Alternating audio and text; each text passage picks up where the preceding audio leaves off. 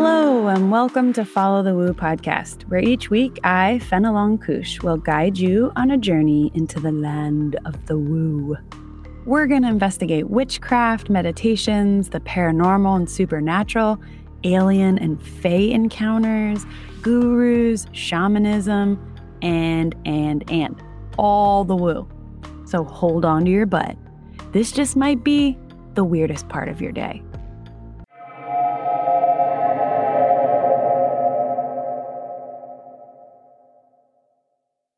Hello, humans. We are back with part 2 of John Goff's interview. If you thought part 1 was weird, wait until you hear part 2. We talk about so many woo things, like witchcraft. In fact, we get really into witchcraft, the power of magic, and Aleister Crowley and where he went wrong. Trigger warning real quick about the Aleister Crowley part. We do talk about his sex magic, and it may be a tad graphic for some listeners. So just a heads up there. We also talk about the importance of staying grounded and humble when you're practicing magic. We go into breath work and his advice about where you should start with breath work. And then we get really weird and talk about why Earth is so enticing to other entities, including the Fae and aliens and. He shares his direct experiences with aliens and how he went insane for a full year and a half after he had a near-death experience, an NDE. And I was going to tell you, but I'm not going to spoil it. But it does have something to do with entities from another dimension, one specifically who is allegedly related to him, who called him back and did something to his brain. So when he came back to life on this planet, he was a completely different person and unable to manage, quote unquote, reality. So it gets really weird. They're all weird, but we get really into it. You should listen to part 1 probably before this one so you can get kind of a background on John Goff. In that first one, we talk about his horrendous experiences with sexual abuse, physical abuse, and how he was 4 years old when an entity first visited him, his struggles with autism and Tourette's. And then we go right into his extensive experiences with plant medicine, ayahuasca and shrooms. He's done them over 400, 500 times each, which is insane. I can't even. He's a martial artist, mystic, healer, husband, friend to many, and a man ready to slap the veil of illusion in the face. So, without further ado, let's get into part 2 with John Goff.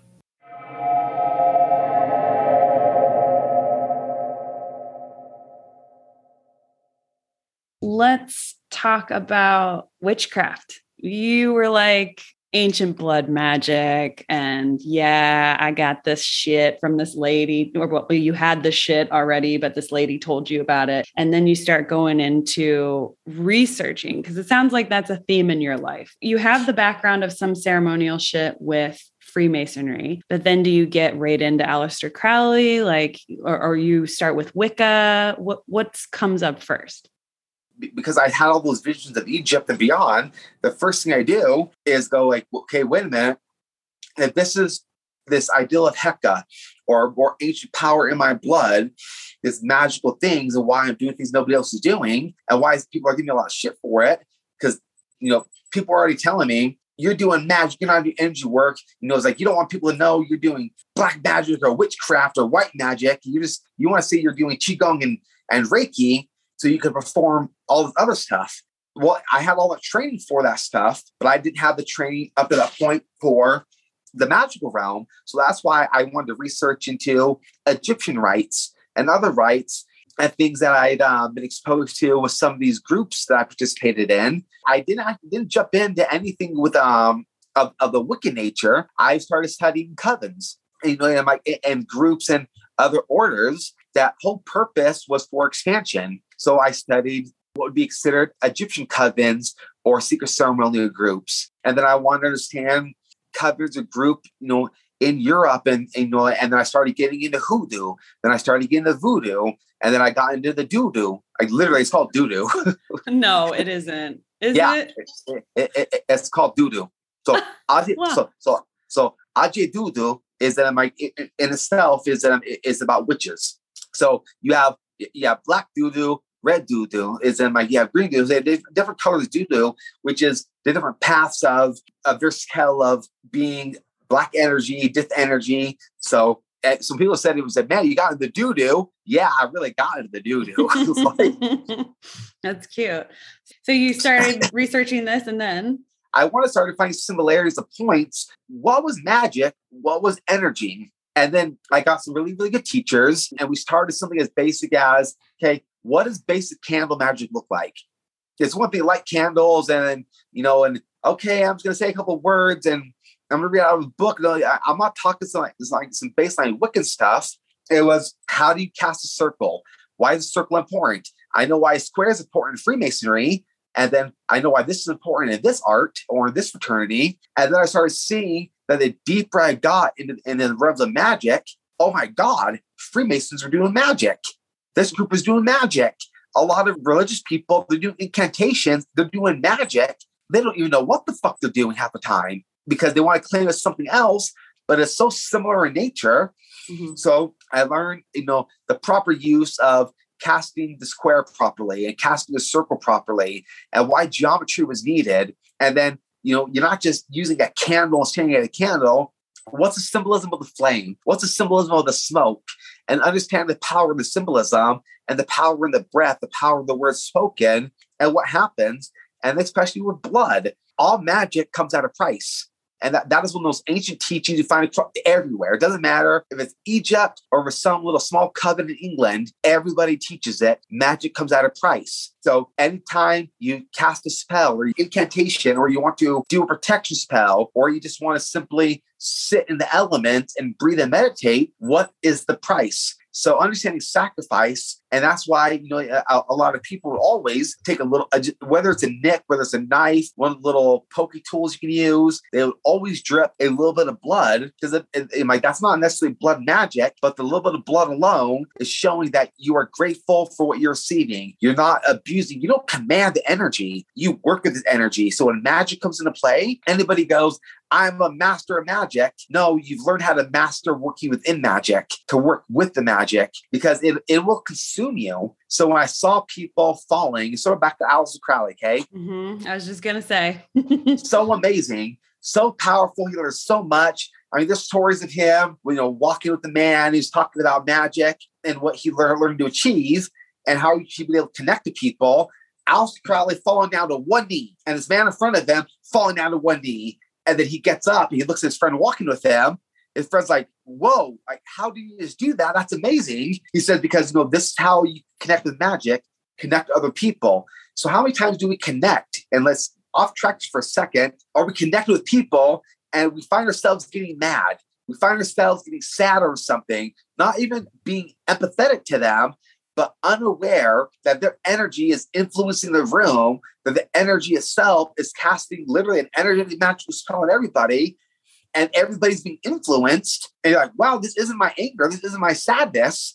And it's not because we could feel it and we're aware. It's because we're being influenced. And that let me get deeper into influence of magic. What exactly is magic? I can give you multiple terms. I get ways of thinking it. But if we take energy or a concept of influencing or changing anything in real time, not over time, not progressively, okay, this will work in a week, to really change, to cause an alchemical change, to cause a physical change of something, an energy change at the moment in time, that's magic in real time. You just brought up Aleister Crowley, and earlier we were talking about people that fall away from witchcraft and magic. What are your thoughts on him? Because he's a real controversial character. He achieved so much, but and now this is where I'm going to put a lot of magical people on blast, and I'm okay with it. The fucking sex magic was his failure. Yeah, the sex magic is the distortion of energy. Whether he did or he didn't have anything to do with sex with underage girls or anything rapey, is the whole thing of trying to take and share life force with multiple people. That shit is sacred.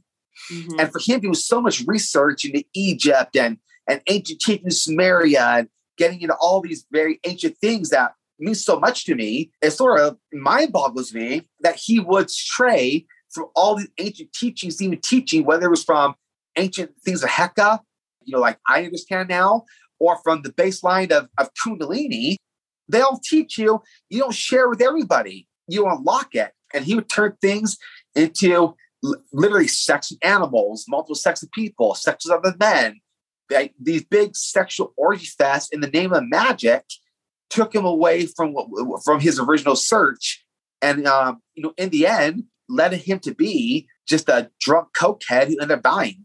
Yeah. And I think that's what you were saying before, that the magic will consume you if you don't discipline yourself. I mean, he was giving so much of his life force away, especially his sexual life force.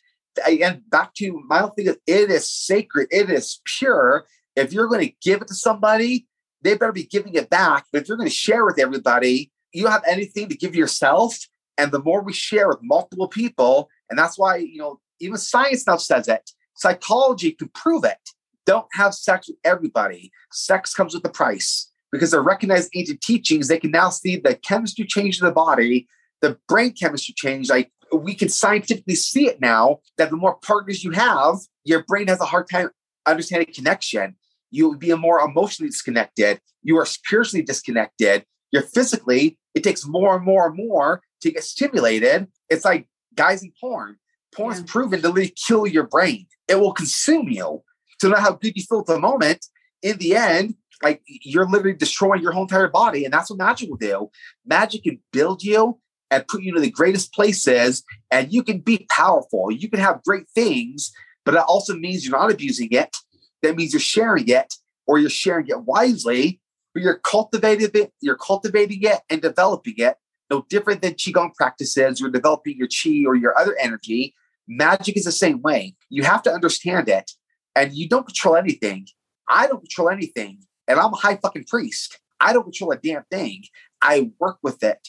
I learn it. I understand it. And that's why I get more access to it.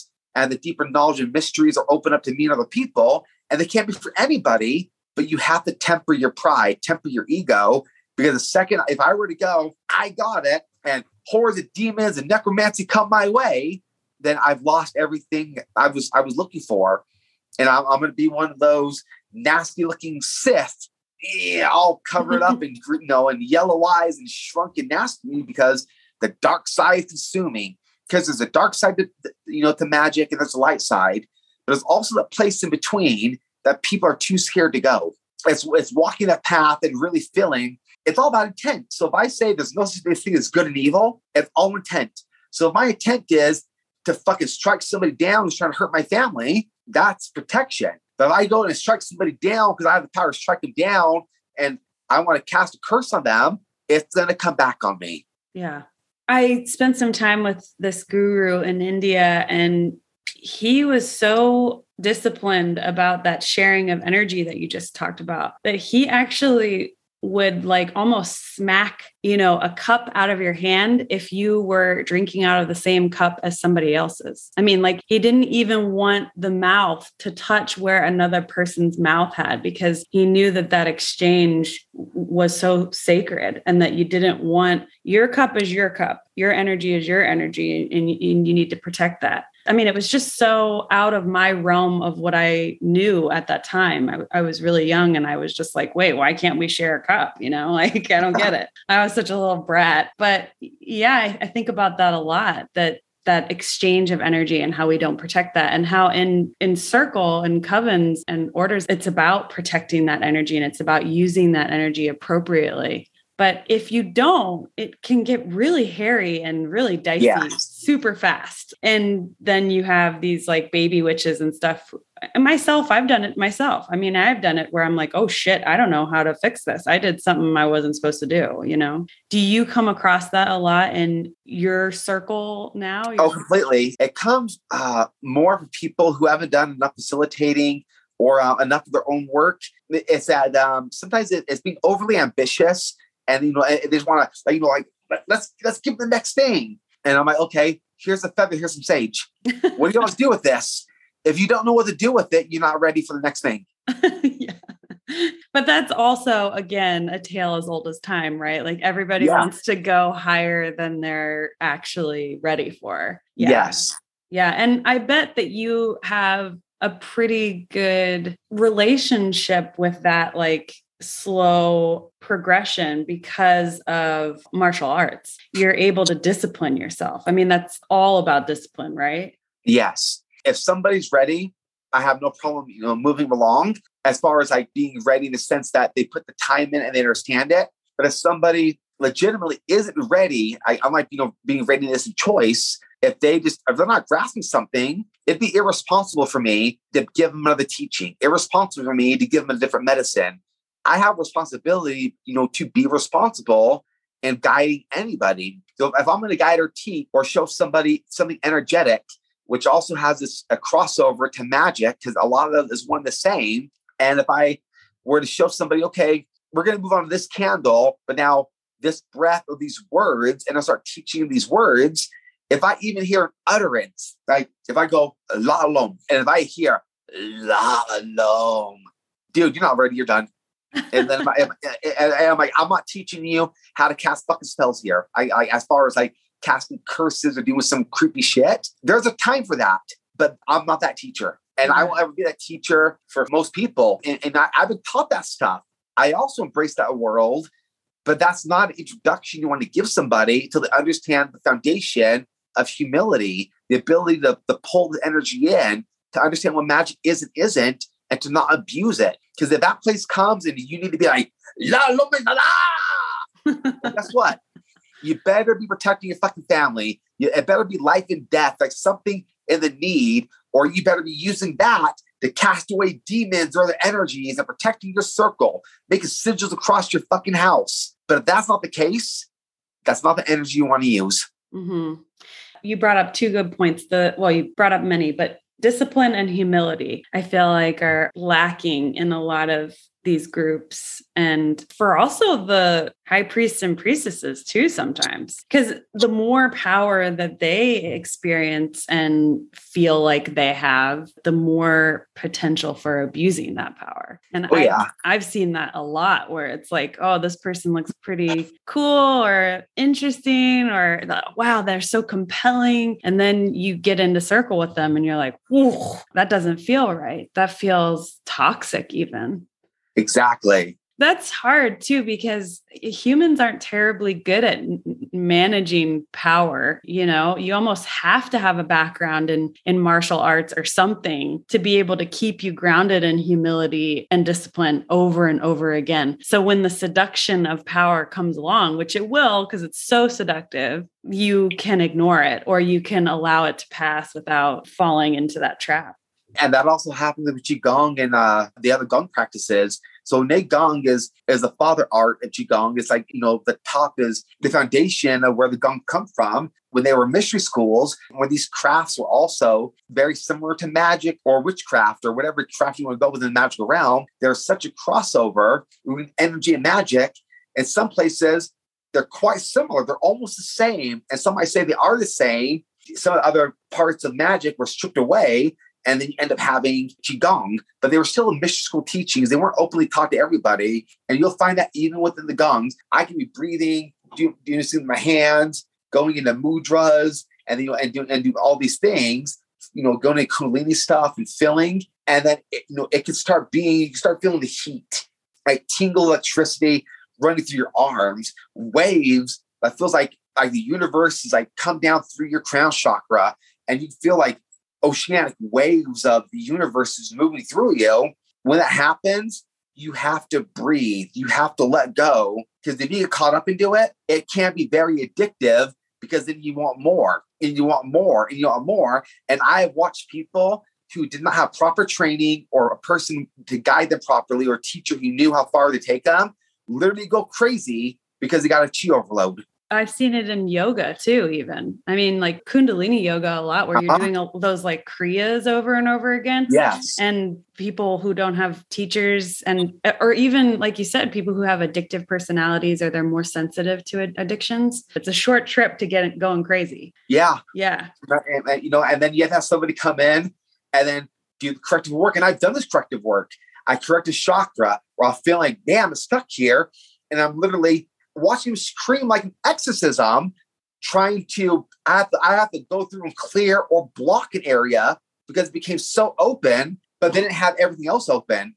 And just like with energy work, even magic, no matter what it is, these energies, even the meditation, you're opening yourselves up to whether it's extraterrestrial influence, paranormal influence, divine influence, whatever influence, however you want to coin it. We open ourselves up. When the energy's open, everything that either wants to have it open or doesn't want to have it open, we just open the door wide open and we're going, hello.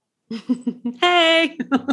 The thing that I want to make sure the listeners are hearing too, especially if you're interested in being in this world, is that often happens, what you said, where there's the opening of the higher chakras without the lower chakras. So then you're all up here and it gets real kooky, like real fast. And that's not comfortable or fun. No one wants to do that. Yeah. So I've accidentally done that myself as well, where I'm like way too up in the higher chakras and I've totally abandoned like just even the root, like is so important. But it's back to what you said about people wanting to skip steps. They want to get to that like really cool, like third eye and crown shit. But the truth is that the root chakra is just as magical. It's just as profound. It's just a little bit more grounded, and you're going to need that shit later. And I'm going to pass it on, to you and to the listeners. Then the higher realms are actually the lower realms. Explain. Anybody can go up high. Anybody can. Anybody can take a substance. Anybody can meditate and start feeling the tingles. It is actually easier to go higher than it is to go lower, because when we go lower, we're going directly to a divine source of what is here with us right now. Mm-hmm. When you go up higher, you have to reach. You have to, really have that open. And as you're calling out to get what's above you and reach out, and the hopes, and sometimes that creates delusions. But a person wants real power, master that first chakra, ground down. Because when we're connected right here to the earth and we're grounded here and our lower energies are really strong and powerful, that means anything that's connected here to us, that's not in another dimension, it's not on another planet, the dimensions here, the multiverse here around us right now, we'll have access to quicker if we master the lower chakras. Because without the lower chakras, the higher chakras don't matter, because they're higher only because they're in order. So higher doesn't mean they're more powerful. Higher means they're going 1, 2, 3, 4, 5, 6, 7, 8, 9, and working up. So the real power is understanding the power of the lower ones, because the first chakra is a first chakra, but you also have in Japan, Hara. You have in Chinese, Tanjian. You have in Korea, Dunjong. This source of power in Qigong, in Neigong, in Qigong, and these power teachings, even in Kundalini, that the first chakra is where it all starts. So a little reminder, if it all starts there for multiple cultures of people, and they're all talking how powerful it is, and this is the energy point where you store it all, and yes, it can go up and move, but that's where we store it. Wouldn't it make sense to not just have it go up? What happens when it goes down? What happens when it goes left, when it goes right, when it goes backwards, when it goes forward? And we just think about it one way in a linear fashion, we're losing all our potential of lower energy. Oof, that was good. So martial arts, again, probably really helps you with that groundedness. Oh, completely. Yeah. What would you recommend to the listeners? What are some easy ways to get yourself grounded? Qigong and breath work. Your breath work can become meditation. I'm not going to discount meditation because I meditate a lot, but completely, I change your perception on what you think about meditation. Get rid of it. And just learn some breath work. Your breath work will become meditation. And this is something as simple as anybody can do. I can give a quick intro right now. It doesn't take long. Yeah. If I were to tell you to breathe in through your nose, ask you to, and we start with a count of in, 2, 3, 4. That's through your nose. Hold your breath. Out, 2, 3, 4. And then we have a little more advanced. Now we're going to breathe in, 2, 3, 4. Now hold your breath, but now we're going to hold it for a hold of 2, 3, 4. Now you're going to breathe out through your mouth. Out, 2, 3, 4. So you have a way to train the breath in, breathing in, breathing out, breathing in, hold, breathing out. Then you have what we call a square breath, where it'll be breathing in through your nose, 2, 3, 4. holding it. And then there's going to be a hold for 2, 3, 4. Then out, 2, 3, 4. Hold, 2, 3, 4. So it's like forming a square. So that's what we call square breathing. So those basic breathing techniques, are used all over the world, just that alone. Whether it's from a runner, somebody prepping for a fight, somebody getting ready, a sniper needing to shoot a gun, it calms the heart down, especially with square breathing. It lowers, you're centered, and your body starts feeling really, really good from basic breath holding. That's not even crazy breathing. We're not doing, yogic fire breathing, in through the nose only. We're not doing any more intense breathing. Like a DMT breath that I teach 2 breaths in, one through the stomach, one through the heart, and then you breathe out. So it's, so, and then there's a thing called the retention. You'll breathe everything out, then we'll breathe everything in. Then we'll suck our sex organs all the way up towards our spine. We're sucking our perineum up as if your belly button trying to touch your spine, and it'll have a retention hold. And the people, you'll have any experience from visions to getting a little bit dizzy, getting passed out. But when you breathe out, it's like waves of energy and movement through your whole body. And now we're getting into more psychoactive breathing. So you would say that breath work is one of the most accessible and easy, instantaneous grounding techniques? Oh, completely. Because without breathing, there is no Qigong. Without breathing, there is no magic. Without breathing, all these things we have access to, we don't have access to. Because I have to breathe in order to access energy. Because while Chi, Ki, and Prana, and Mana, and all these terms for this energy, it does mean energy, but the main characterization or the secondary lettering of a lot of these words means breath. So the Chi is accessed through the breath. This energy is accessed through the breath. Magic is accessed through the breath. So depending on how you're breathing, your intent, your visualization, what you're learning, and what you want to achieve, if you don't breathe, one, you can't do it. And if you don't breathe, we're fucking dead.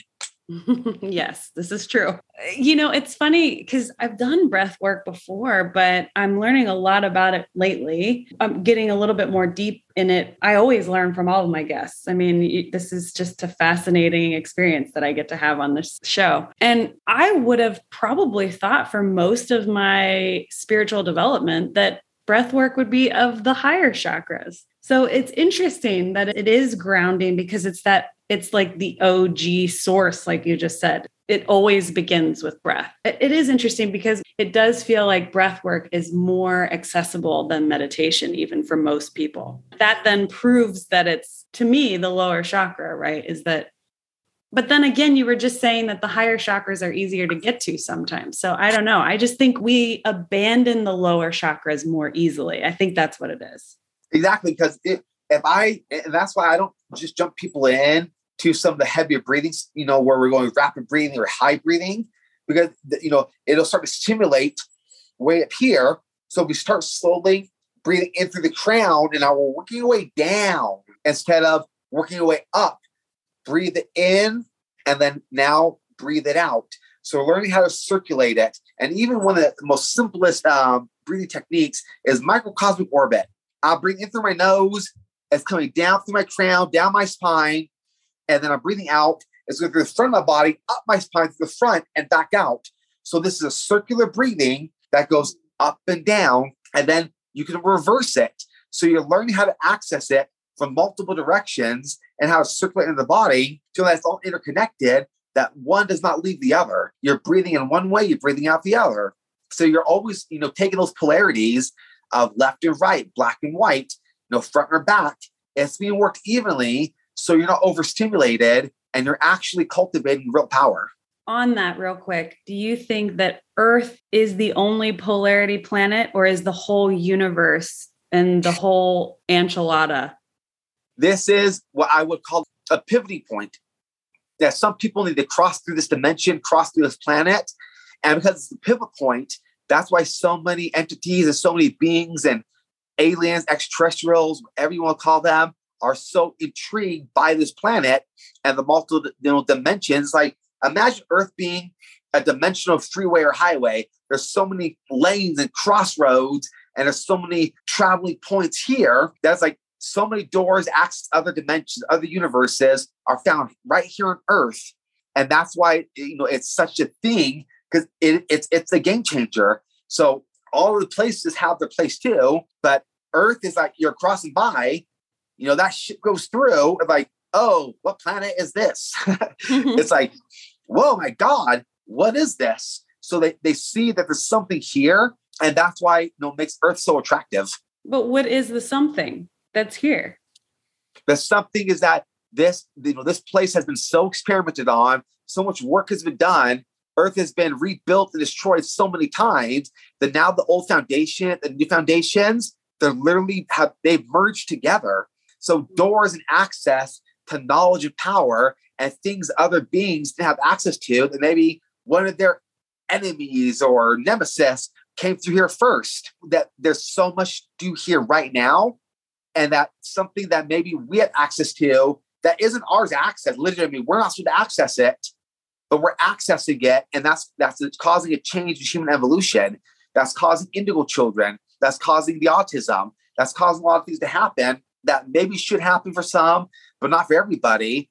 And so you have this conscious awakening, this conscious closing. So because it's like this pendulum, and you have all this power and access from all the work that has been, I don't want to say done anymore, but all the work that's being done and all the influence here from, the millions and billions of years and things that science doesn't want to recognize, that a lot of people say is totally legitimate, that now we are a big glowing celestial time bomb. We're in like a perpetual liminal space almost. Yeah. And so even within the limit of the unlimitless, and then all I see, when I'm really just observing, going back to those visions of what I've been shown, we have so many gods and beings and entities and power and people watching, or known as watchers, these creatures or these enlightened ones or these dark ones. There's so much here right now.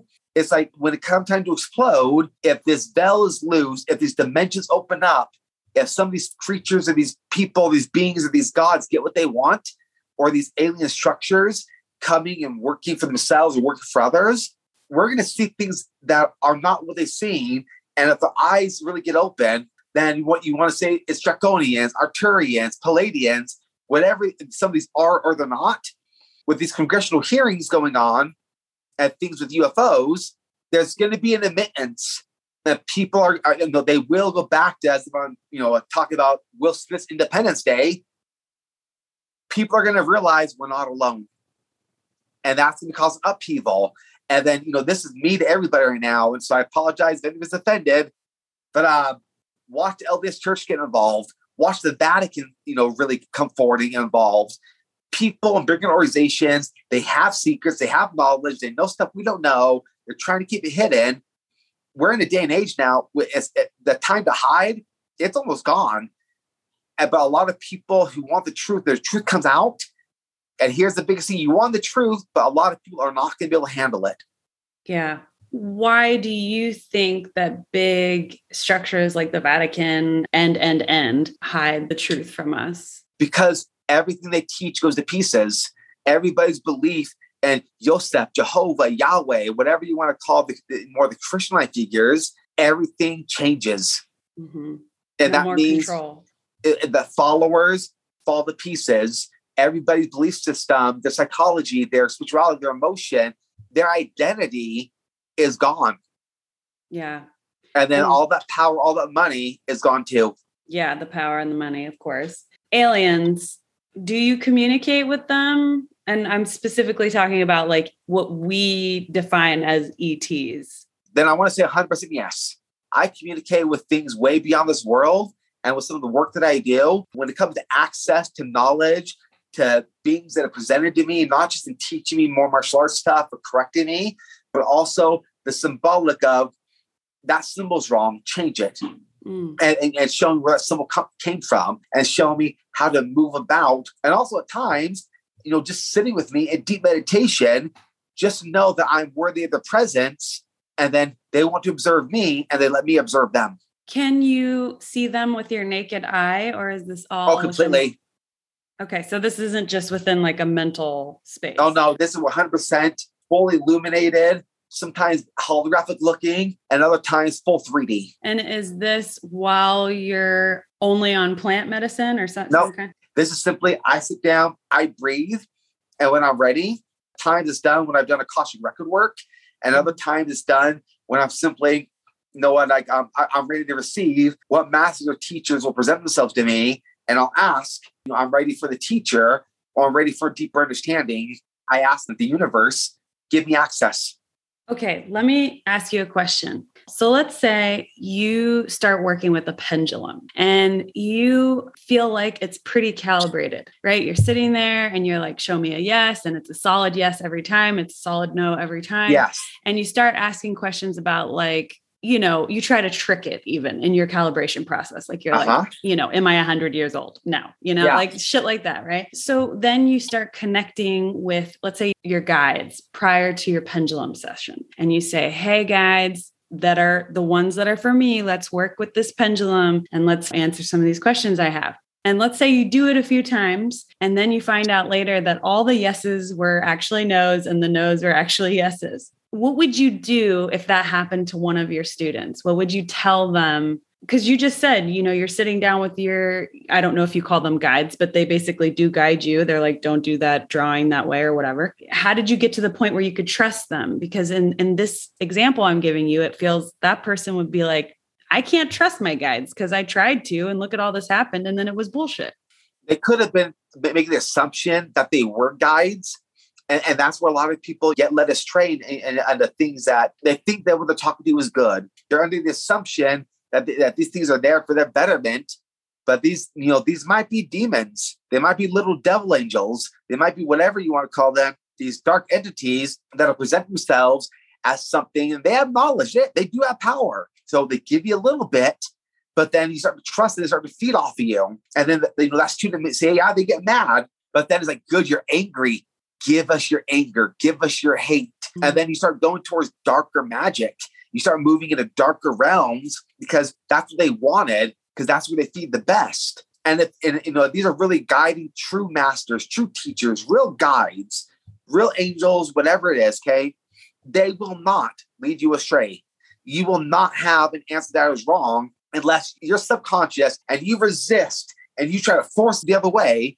They will give you access. They will give you honesty and truth and lead you into the right path. So unless you don't like the answer, is my wife cheating on me? Yes. And you don't want the answer. And that's why I go back to awareness, the awareness and discernment to really take the breath, do it again. And sometimes if you need to, ask that question 3 or 4 times and see, was your hand position out of that angle? Were you soft? Were you tense? And then if you get the answer every single time and it feels right, ask the question a couple more times differently, but you know what you're looking for. And that way it's like a triple blind study.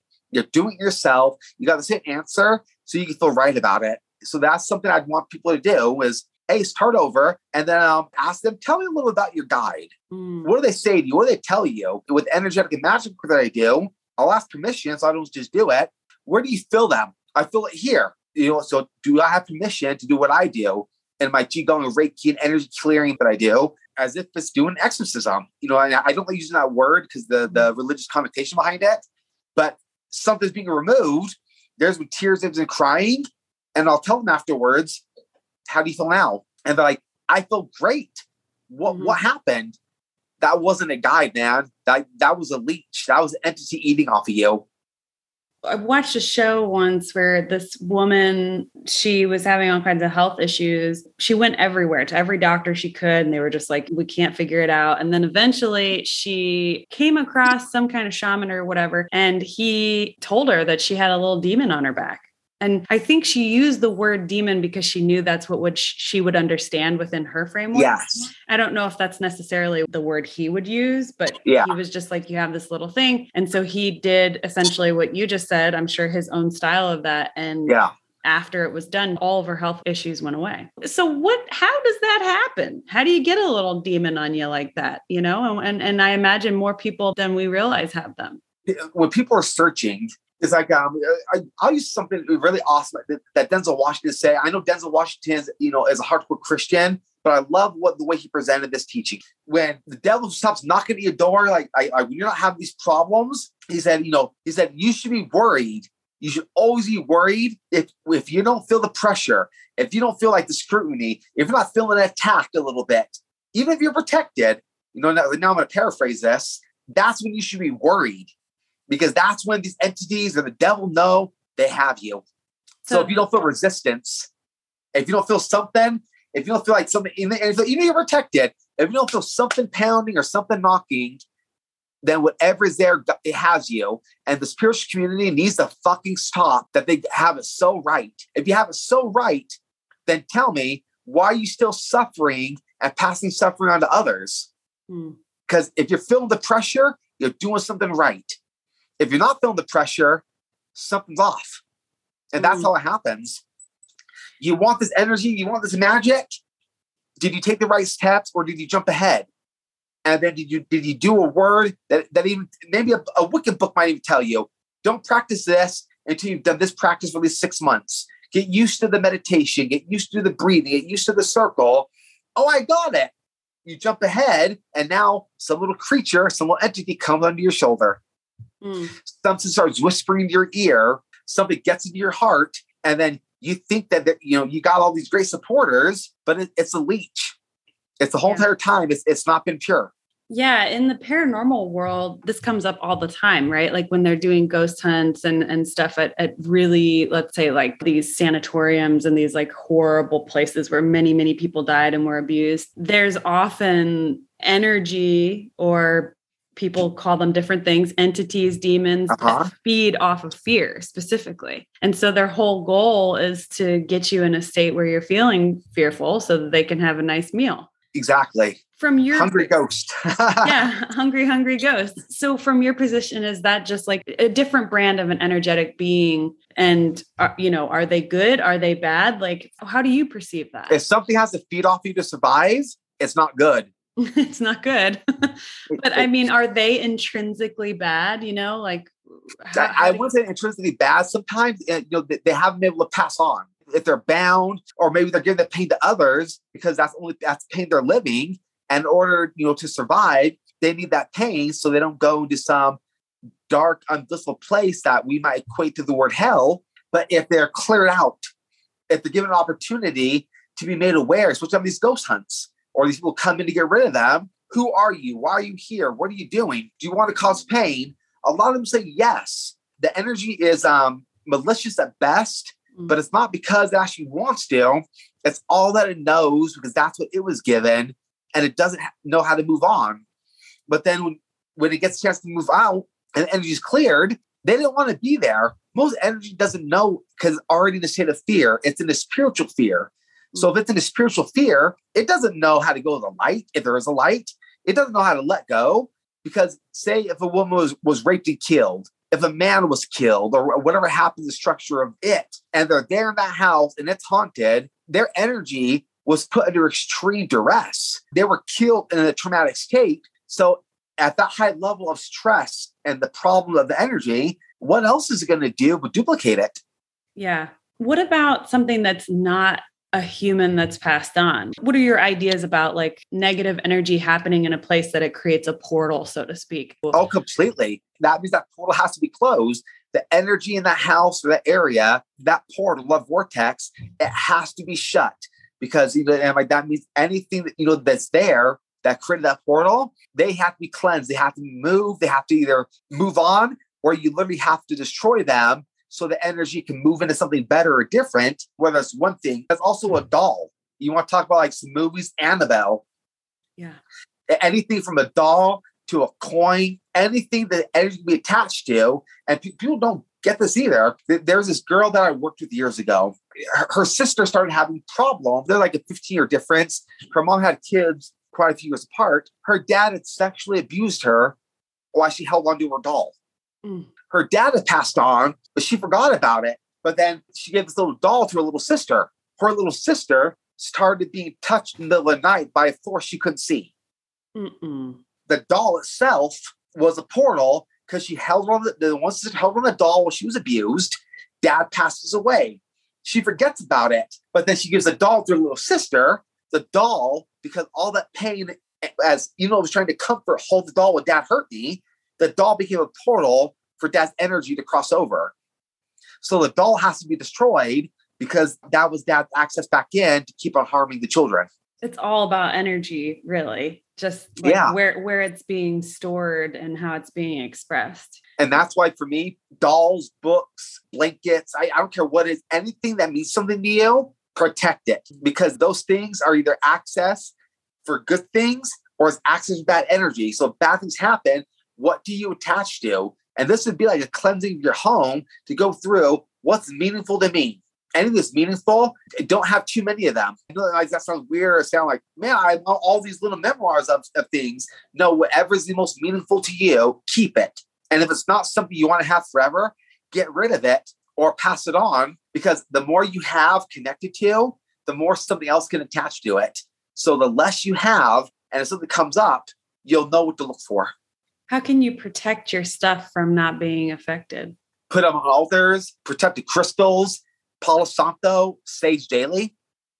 There's plenty of things that are very simple to keep the energy cleared, and have absorbers.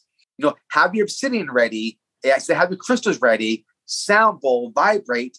There's very basic things that aren't complicated. That might take 5 to 10 minutes a day to do a cleansing of sage and Palo Santo in the house, and to always make sure to charge and recharge crystals. Back to the ghost land, what would be your advice to people who are going on a ghost hunt to protect themselves? Like, let's say they're going somewhere that's remarkably haunted and there's going to be some activity and they're sensitive. What would you recommend? Don't be religious. Don't be religious. At the moment, if you are religious, don't be religious. Don't bring your crosses. Don't bring up Jesus. Don't bring up, because they will use it against you to make you question your faith. Remember, I don't have to believe what anybody else believes in. I just know how the energies work. They'll reinforce you to believe just to go, ha, ha, ha. They really thought that worked. And so many exorcisms, so many cleansing of houses don't work. And the people think, man, why do I have to move? Like, why is it happening again? I thought the priest took care of it because it was outside their scope and practice. Go in with tools that are universal. Go with your Palo Santo. Go in with your salt. Go in with your tobacco. Go in with the most ancient practices known to man. But don't go into religion. These demons are not about religion. These entities, vortex, are not about religion. They're about what works. And look at across the table what works. And every culture, every religion, every place of theology has a common ground. And if you do that, you'll be safe. Sage, Palo Santo, tobacco, sound bowls, salt. It's really easy to get rid of these things. It's not as complicated. But if you start working with more powerful entities, then that will have to be something for another podcast, but I can go into detail. High-level demon work, entity work, it is a touchy subject because that does get into incantations, that does get into ritual work, it does get into ceremonial work, because if they're strong and if they're old and if they have more lives than us and if they're older than us, and if you're dealing with something you think is a demon, but it's paranormal, I separate them, or maybe it's extraterrestrial and it's a different entity than what we perceive as Mr. Gray Man, as something different, then even that's not going to work. And you're going to have to deal with some high magic. Yeah, we're going to have to put a pin in that. But I'd love to talk with you again if you're open to it. Oh, hell yeah. Awesome. Yeah. Okay. You just said something like you would separate out the paranormal from, did you say demon or? Yeah. Or another entity, the great aliens or whatever. What about fae? We also talked about vampires, but what about fae? Like, some people put all of that shit together and they say, oh no, it's all fae. What do you think about that? I think people want to go into the whole thing with fae, like deep in the fairyland, is that there's so many stories that are so beautiful and also so dark that it's really easy to put it all together. But it's also, for some, it's an avoidance technique. If it's all one, then it can't be the other. And if it can't be the other, it's the denial of what exists. And then if that means that if it's just the fae, then the aliens couldn't exist. The different races of aliens couldn't exist because that would be outside their scope too. So I do believe that they believe the fae exist, but just like with all these other energies and entities and demons, etc., like it's all based upon the dimension, the realm, or the doors that are open, and where we're at, and if we're ready for it. Some people are ready for the fae. Some people aren't. Some people are ready for vampires and more. Some aren't. And some people fit right in the middle. They just simply want to understand, and then They want access to knowledge and power and to understand the great mysteries. So they embrace it all. In that way, when they embrace, even like say with me, I embrace all that shit 100%, but I still see the places in between.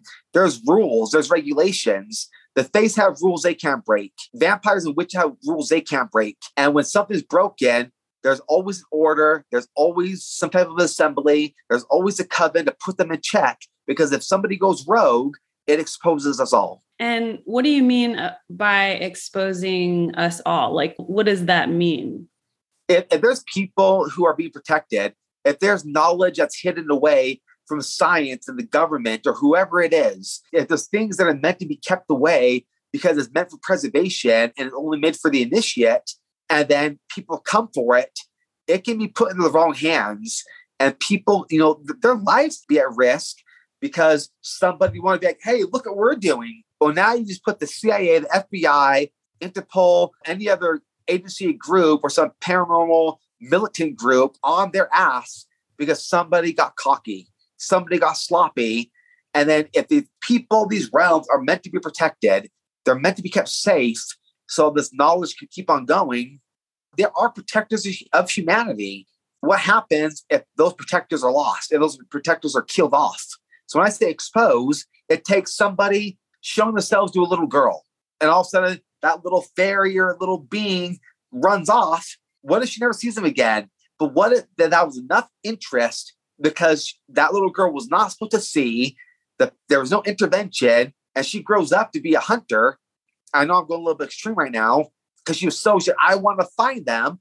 Does she want to find them because she wants to know more about them? Or does her fascination lead to the destruction of a race or a people because that little wave, that little hello was breaking the rule because she wasn't an initiate. She wasn't meant to see. On that, do you think that aliens will come to like the public arena in our lifetime? I really believe that after this congressional hearing, we're going to see more within the next year or so. I say next year or so, because now the things we talked about and that more records are being open, I wouldn't be surprised if some people or group or a ship or something made an appearance that it hit worldwide news. And in that case, would you think that that's a negative exposure? No. If anything, I think it's a positive exposure because just like the coronavirus, just like other stuff, it's going to bring fear. It's going to bring up psychosis. It's going to bring up fascination. It's going to bring up awe. It's going to bring religion, philosophy. Everything is going to go kaboom. And I'm okay with that because you get to see where somebody's at. We really get to meet people where they're at because these fears, they expose things that people hide. So in that case, the exposure is appropriate for the growth and yes, meaning that like we're all in an initiate stage that's appropriate for that kind of exposure. Yes, because if that happens, everybody has a chance to be initiated in higher consciousness and to go beyond the current belief system or to expand the current belief system. It gives an opportunity for all. It's like, I'm holding my hand out. Hello, mothership, or hello, Mr. Grays, or whatever they look like, because there's multiple beings. I just use Grays as just like a crude term for all. And they're here. Now what happens? That's what I look forward to. What will humanity choose to do when it's no longer in a movie, when it's no longer the X-Files, when it's right in front of their face? What choices will they make for themselves and their family? That's a great question. Yeah, I'm curious. I hope you're right. I hope that they're like benevolent beings. There are some that are benevolent. There's plenty that aren't.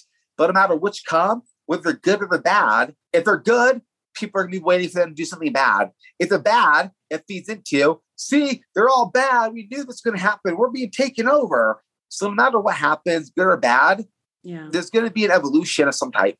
And you really feel like that's going to happen in the next 10 years? I really, really feel within the next year, 2 years the most, there's going to be some exposures and just shifts that are going to rock the world. I want to know, after everything that you've told me, all of the experiences that you've had, what does a typical day look like for you? I get up, I have my meditation, I have my breath work, I have my hot bay. If I can, get to the gym early, come back, eat. I have my emails, my programs, clients. I have a lot of video calls, emails and paperwork, breathwork training, going outside, going to lake going to waterfalls, more breath work, more hot bay, more video calls. I take my notes. I expand upon my book that I'm writing right now. And then I process, and I have group study sessions with clients at nighttime with some of my friends that are clients too. And we go through medicine and breath work and deep philosophical talk. We break down the world around us. And that's usually how I wrap up my night. That sounds amazing. Great job curating a cool life. Yeah.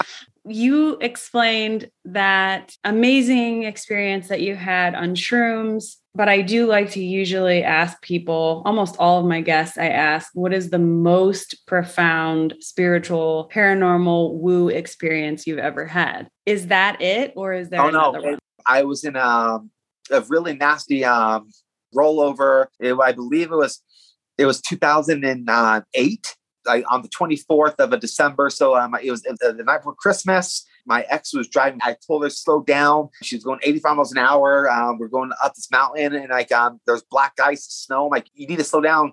And my daughter is about a year old. She was trying to rush back to her. I'm like, just please stop. Like, slow down, slow down. She hit the brake on black ice at about 85 miles an hour. There was a herd of deer in the road. We smashed through all the deer and we rolled over the cliff 15 times. Like, our car rolled 15 times. I died. And in that death, I was shown who was guiding the beings in me to protect me when I was being abused, who was there for me in my martial arts training. This powerful being was sitting there with glowing. I only equate it to, imagine mixing a Jedi and a Sith together, but having no face that I could see and glowing symbols that look very Egyptian-like, but what you might consider alien-looking, all around, holding a big, powerful staff, guiding my soul back to my body, then holding me like with the sphere of light around me, preserving me. He was there in the hospital. He was there like on the ride in the ambulance, and then I went crazy. I went crazy for about a year and a half, and that's what also helped lead to my divorce. Outside of everything I had already seen, that was so significant to me. That he showed me I've been there the whole time. I guided them to protect you. I told him to teach you. And when I said, who are you? He put his hand, he put his hand over my heart. He says, I'm your father. It's time to come home. What did that make you feel? When he put his hand on my heart, I saw myself in a royal throne room surrounded by what I could say is an assembly of gods. He showed me my seat. He says, Mike, hopefully before this life is done, you'll take your seat again. And he asked me, bring us home.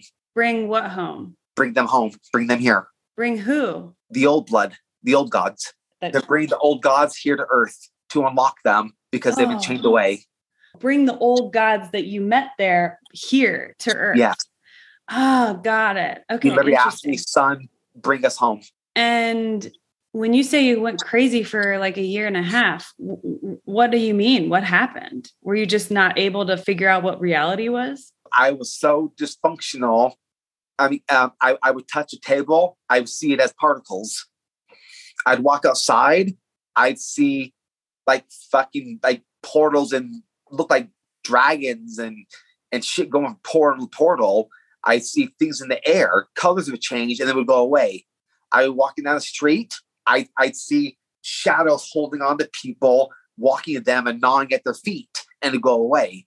So it's like whatever happened at that moment from death and what I would say, my spiritual actual real father is this powerful being. My veil was lifted on and off constantly. I couldn't control it. How did you learn how to control it? I had one of my teachers teach me some, deeper meditation. Said, you're already way beyond most people. He says, but now I got to teach you something that I normally would only teach high-level masters, but there's no other way. So he taught me some really advanced meditations that made that part better and controlled, but then made other things worse because I was capable of handling it. But then I had to deal with accessing higher energy with the meditation. So it was sort of playing with a double-edged sword. Yeah. And then that NDE that you had basically got you to leave your wife and change your life. Yes. Is that right? And so do you still see portals opening up outside and things like that? All I have to do is just look up and breathe. And then I see anything open. It's just a choice of when I want to do it. So you've got it under control now. Oh, 100%. Yeah. That's nice because that sounds awful. Nice to be able to turn it on and off when you want to, because I wouldn't want to have to see all that all the time. That would be excruciating. Yeah, but that was that level of insanity of this can't be real. I know things have been shown to me, but this can't be real. This can't be real because it was so much. It was just overwhelming, but still going back to be able to see just that being just had been there the whole entire time and to show me exactly where I came from and who I am and what I'm meant to do on this earth. That changed everything. I know you offer some services because you just explained how your day goes and everything. What do you offer? And does it have to be in person or can it be remote? So right now, 95% of all my clients are video call. Video call. And what exactly do you do? I do energetic clearing. I'll do karmic clearing. I'll do full-on chakra and alignment work from a distance. I'll run it through breathwork sessions. And then we go into more methods of learning and releasing by asking the right questions and helping them come to their own answers, working through past trauma, current trauma, and the avoidance of not needing to go into future trauma. So it's a lot of deep healing work, a lot of breath work, a lot of energetic work. And then when they want me to go a little bit deeper, then we'll go deeper into the esoteric if they choose to.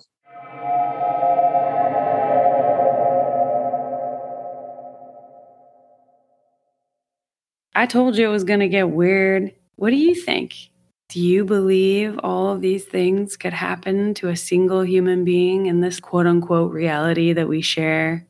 I wanted to say a quick note here about the sex magic and the porn. Just to be clear, neither John or I are saying that sex or sex with multiple people is a negative act. We're also not saying that watching porn is intrinsically bad. It's what happens when we become addicted to the act of it and we give away our power to it that energetically takes away our life force, focus, and ability to connect. That's the part that John and I were trying to say, and I don't know if that came across correctly or not, but I just wanted to make sure that there was no shaming of particular lifestyles. You can check out everything John is up to on his website, godswhospeak.com, and that'll be in the show notes for this episode. You can get a hybrid energy treatment, a distance energy session, or a Kundalini awakening, astral realm work, divine alignment package. So those are the three that are offered on his website, and you can contact him directly at godswhospeak@gmail.com.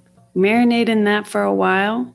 Take care of yourselves. Next week, there is a full moon on Tuesday, the 14th, I believe. We have Litha coming up on the 20th. For those of you who are fellow witches or pagans, exciting stuff is happening. Take care of yourselves, and I'll be back with you next week with more woo. Bye.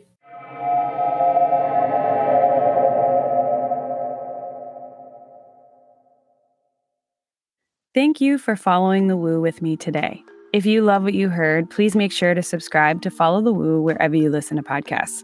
And if you're feeling particularly stoked about this show, please leave a review and or rating. You can also support this podcast by becoming a member of the Order of Woo, where you'll get community access and loads of extra goodies exclusively on Patreon. That's patreon.com/followthewoo. The Order of Woo patrons bolster this podcast and community and allow for the creation of more content, products, services, and events over time. Every little bit helps, and I'm so grateful for the patrons who have joined the Order already. If you've experienced something magical, mystical, or just downright weird and want to discuss it, or if you're interested in sharing your expertise, or if you want me to research a woo topic with you or for you, please email me at followthewoo@gmail.com. Join me next week for another woo topic, and remember, tell the truth, be nice to each other, and if it feels right,